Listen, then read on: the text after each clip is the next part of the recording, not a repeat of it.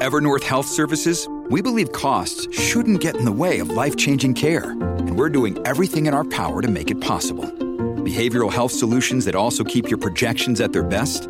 It's possible. Pharmacy benefits that benefit your bottom line? It's possible. Complex specialty care that cares about your ROI? It's possible. Because we're already doing it. All while saving businesses billions. That's Wonder made possible. Learn more at evernorth.com/wonder. Ryan Reynolds here from Mint Mobile. With the price of just about everything going up during inflation, we thought we'd bring our prices down. So to help us, we brought in a reverse auctioneer, which is apparently a thing. Mint Mobile Unlimited Premium Wireless. How to get 30, 30, bit to get 30, bit to get 20, 20, 20, bit to get 20, 20, bit to get 15, 15, 15, 15, just $15 a month? Sold! Give it a try at mintmobile.com/switch. $45 up front for 3 months plus taxes and fees. Promo rate for new customers for limited time. Unlimited more than 40 gigabytes per month. Slows full terms at mintmobile.com.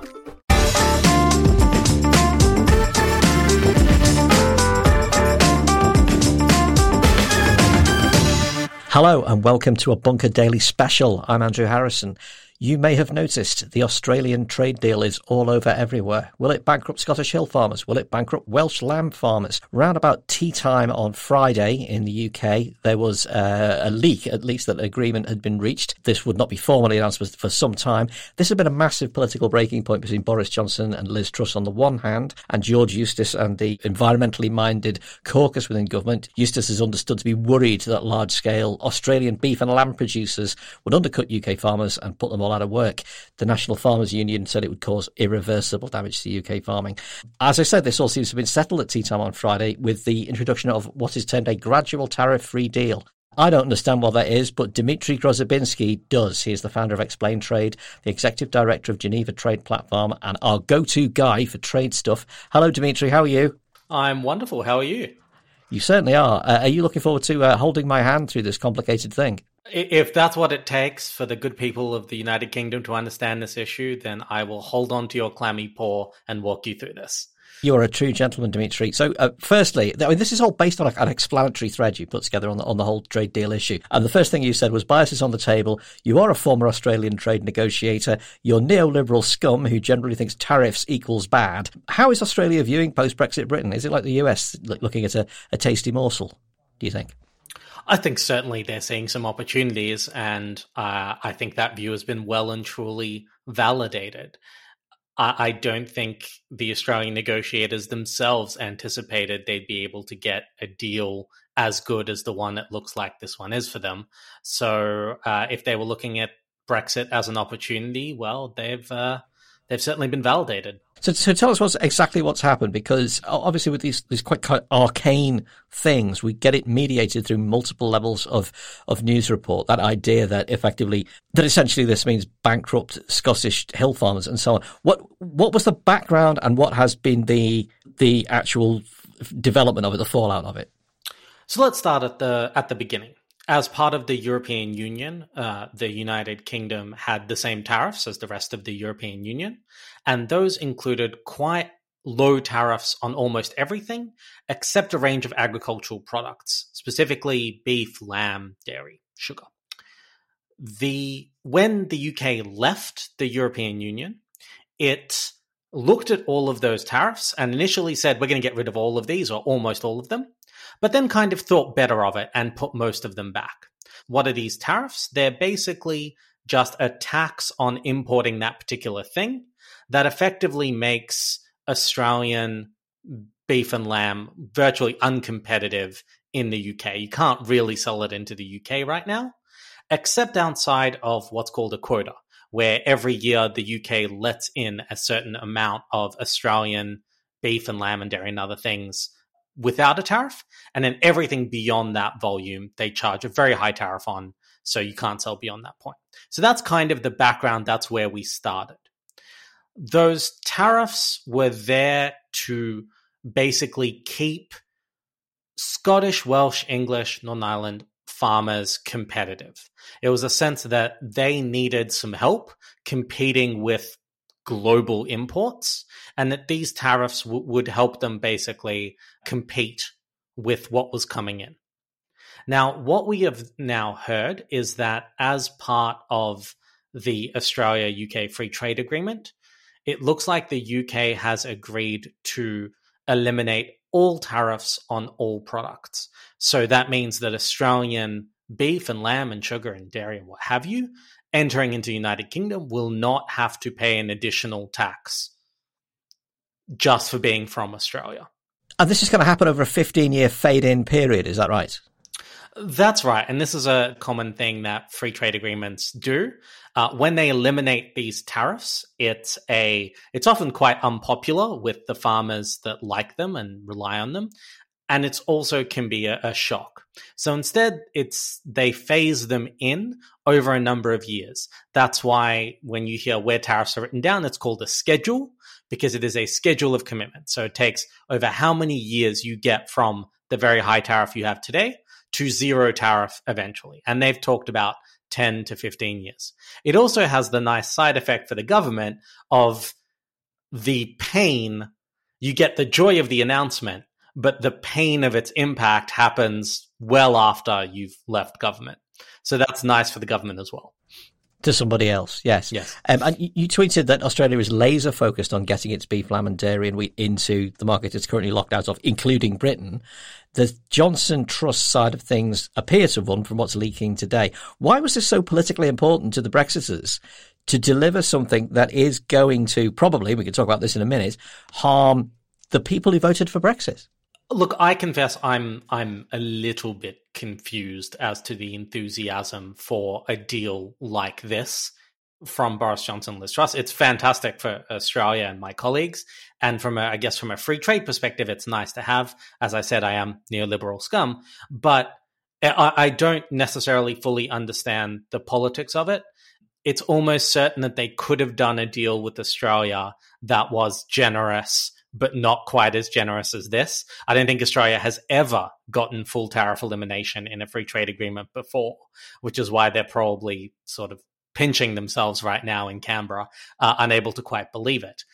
But I also don't fully understand the urgency. There's obviously media reports that they really want to sign this thing at the G7. But as you said, it's a 15-year phase-in period. So clearly there's no economic urgency here, nor do I necessarily understand the political urgency. There's no election coming up. They don't appear to have a hugely effective or unified opposition at the moment. And it's not entirely clear who internally in the party would sort of hammer them if they waited 6 months to get a slightly different deal done. So I confess I don't fully understand the politics. I've had someone respond to me to say this is about internal cabinet dynamics, and that is way, way out of my wheelhouse as a trade negotiator. Something that's a bit less out of your wheelhouse is the notion that this is, I think you call it performative divergence from the EU, that simply to be seen to be doing something different does have a political benefit to the Conservative core vote. Do you think, is there something in that? I mean, honestly, I hope not, because it's such a silly reason to make policy. Like, if it's good, if you've judged that it's good for the United Kingdom, do it. If you've judged it's bad for the United Kingdom, don't do it. But to do something just because it is different from what the EU had, or just because you have to now diverge in some way because you Brexited, it is, to my mind at least, a very juvenile way of approaching policy when, the whole point of Brexit, as I understood it, was not to be tied to the EU politics. And it's a little bit like saying, I'm not basic, I don't do what the crowd does, and then basing all of your decisions on only liking things that aren't popular. It's the exact same approach, like defining yourself by opposition to the EU or divergence from the EU is still fundamentally defining yourself through the EU. How vulnerable, though, is UK agriculture? As far as from the point of view of a person who thinks tariffs are bad, I think you again in your thread you tweeted that almost everything you hear about trade's impacts on farmer livelihoods is hyperbolic or abstract. Yeah, so I mean, especially when it comes to Australia alone. So is Australian beef and lamb likely to absolutely flood the UK market and sort of impoverish Scottish farmers, Welsh hill farmers? I would say probably not. Australia doesn't necessarily fill all of its quotas into Europe already, and Australia has quite lucrative markets in Asia that want to buy its beef at good prices. And finally, Australia faces some supply side constraints in terms of it can't just infinitely produce more beef and lamb. It has quite a few constraints around water and land and all these kind of things, to the point where it can't just start producing twice as much beef next week because it suddenly got access to the UK market in a way it didn't before. So is Australia alone likely to see the death of Scottish and Welsh farming? No, I don't think so. The challenge for Scotland and Wales, and really farmers, is the precedent and kind of the policy direction. Farming is always, and agricultural market access is almost always going to be the most sort of difficult and contentious part of a free trade negotiation. Agriculture is among, as I said, the most protected sector in your economy, at least among goods, which means that other countries have the most to gain by getting rid of those tariffs and will push quite hard on that. So that means, farmers will always be on the defensive in these talks, trying to protect their protection. The fact that the UK would seemingly so ready and without really a huge articulation of what they're getting in exchange, probably not a lot, give up all of those tariffs, like completely blank slate, doesn't bode well for the future direction. It means that they are likely to continue looking to do so, if that's what it takes to get free trade agreements done, with countries that may pose more of a threat to UK farming than Australia does. And here, the elephant in the room is the United States, but there is also, Brazil is an absolutely massive producer and exporter, Argentina, others. And listen, when those negotiators sit down to a room, when Liz Truss sits down opposite the US Trade Representative, Catherine Tai, and Catherine Tai says, we want what the deal the Australians got, Liz Truss is going to be in a very difficult position. Because if she says no, the US will say, well, hold on. Australia is a very large agricultural producer, and but a comparatively small market compared to us. And you gave them full access, even though you're not getting that much in exchange. Australia is a very liberalized economy with 24 million consumers. We're an absolutely massive economy. We've got 400 million plus consumers. We're hugely important. We're much closer.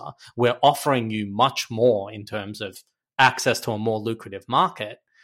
And you've already given it to the Australians. So why would we accept anything less than full access?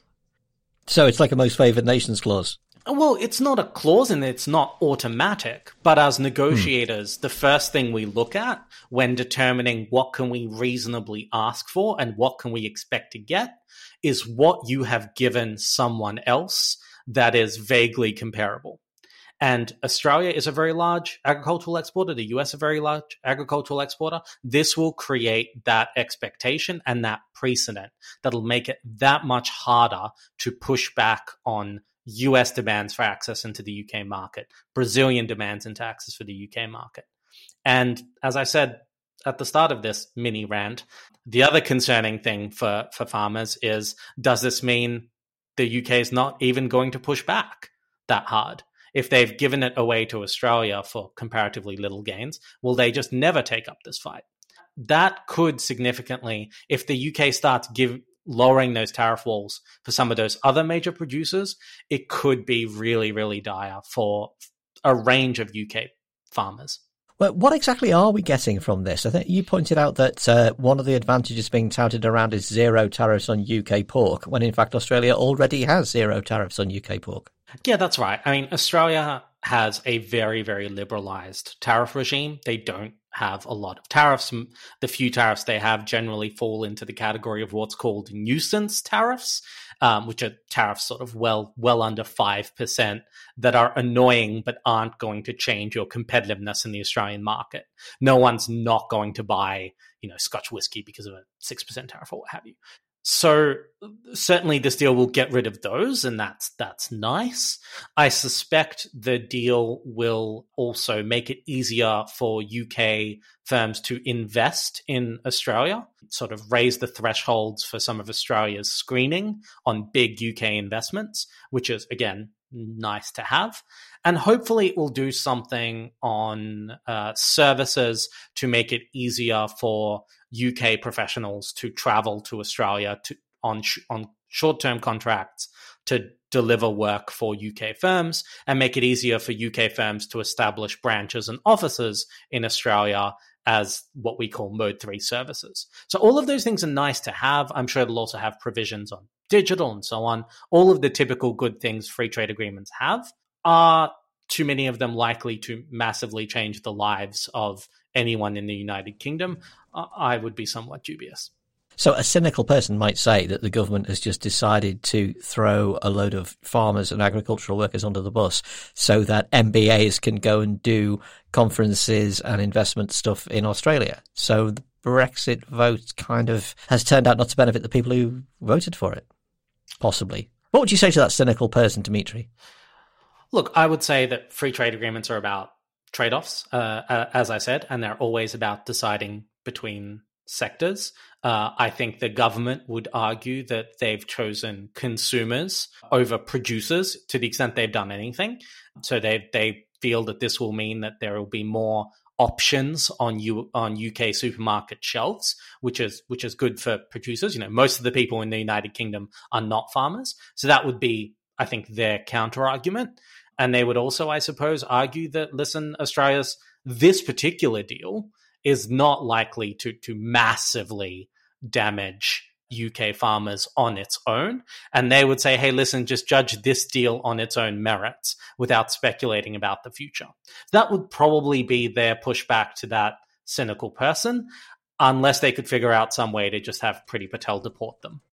Just finally, before we move on, a huge part of what people have talked about on this has been the comparative animal welfare regulations, that there is a clear divergence between Australian animal welfare, particularly on sheep farming, and what we have been part of up until now in the EU. How salient is that? I have to say, I'm quite hesitant to get into this because I am not a farmer or an animal welfare expert. I deal in kind of trade terms. What I will say is that the trade rules themselves tend to be pretty bad at letting you use animal welfare to keep things out of your territory.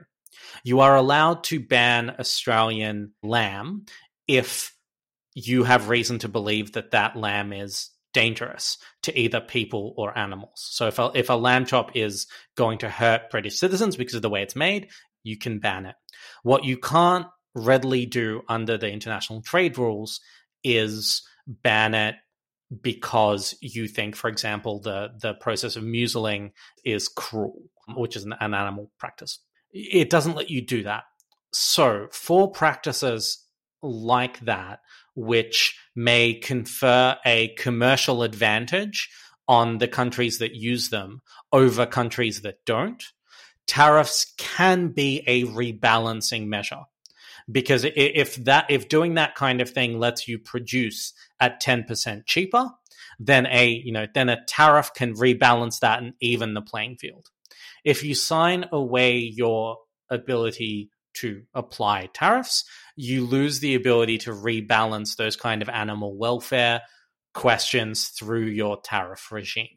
That is a salient point that has been raised. What I don't want to do is weigh in on actually what is the comparative animal welfare regime. Yeah. Australian farmers would tell you that they treat their animals very well, and I am in absolutely no position to tell them they are wrong. But the relevance of that to what you are allowed to and not allowed to bring into consideration is really interesting. I mean, just finally then, before we wrap up, you've said that this sets precedents that might not be great for Britain in the years to come. I can't see Liz Truss playing an exceedingly strong role in trade negotiations with the United States. How do you expect it to play out? Have we set a precedent here that we'll regret?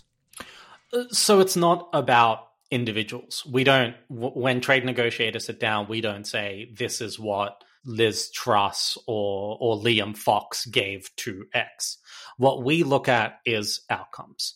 So if this deal is done and the UK has offered tariff-free, duty-free, quota-free access to Australia, with which it never had kind of free trade, which is a world away but a massive agricultural producer, then when it comes time to negotiate with the US, which we have to say the US doesn't seem sort of mad keen to start this week or anything, but when it comes down to do that, US expectations of what a reasonable deal looks like will be shaped by what the UK gave to Australia.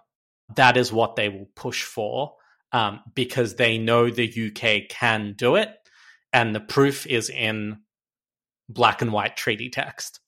So from that perspective, how do I see it playing out? You can see the US applying a lot of pressure to grant those kind of concessions. And then I guess it would be up to the UK government at the time to manage that pressure and decide which headline they would prefer to have. Deal with US stalls over disputes on agriculture, or UK does deal with US that gives away protection for UK farmers. They would basically have to choose between those two headlines. And, how that goes is anyone's guess. Your cynical person persona from earlier would probably have a fairly negative expectation of the result there. So, as usual, great things to look forward to. Indeed. Dmitry, thank you so much for explaining this to me. It's been fascinating. We hope to have you back on the Daily soon as more exciting trade things happen. This has been a Bunker Daily special. We hope you found it useful. As usual, there's new editions of the Bunker Daily every Monday to Thursday and Saturday as well. We hope you've enjoyed this one, and we'll see you next time.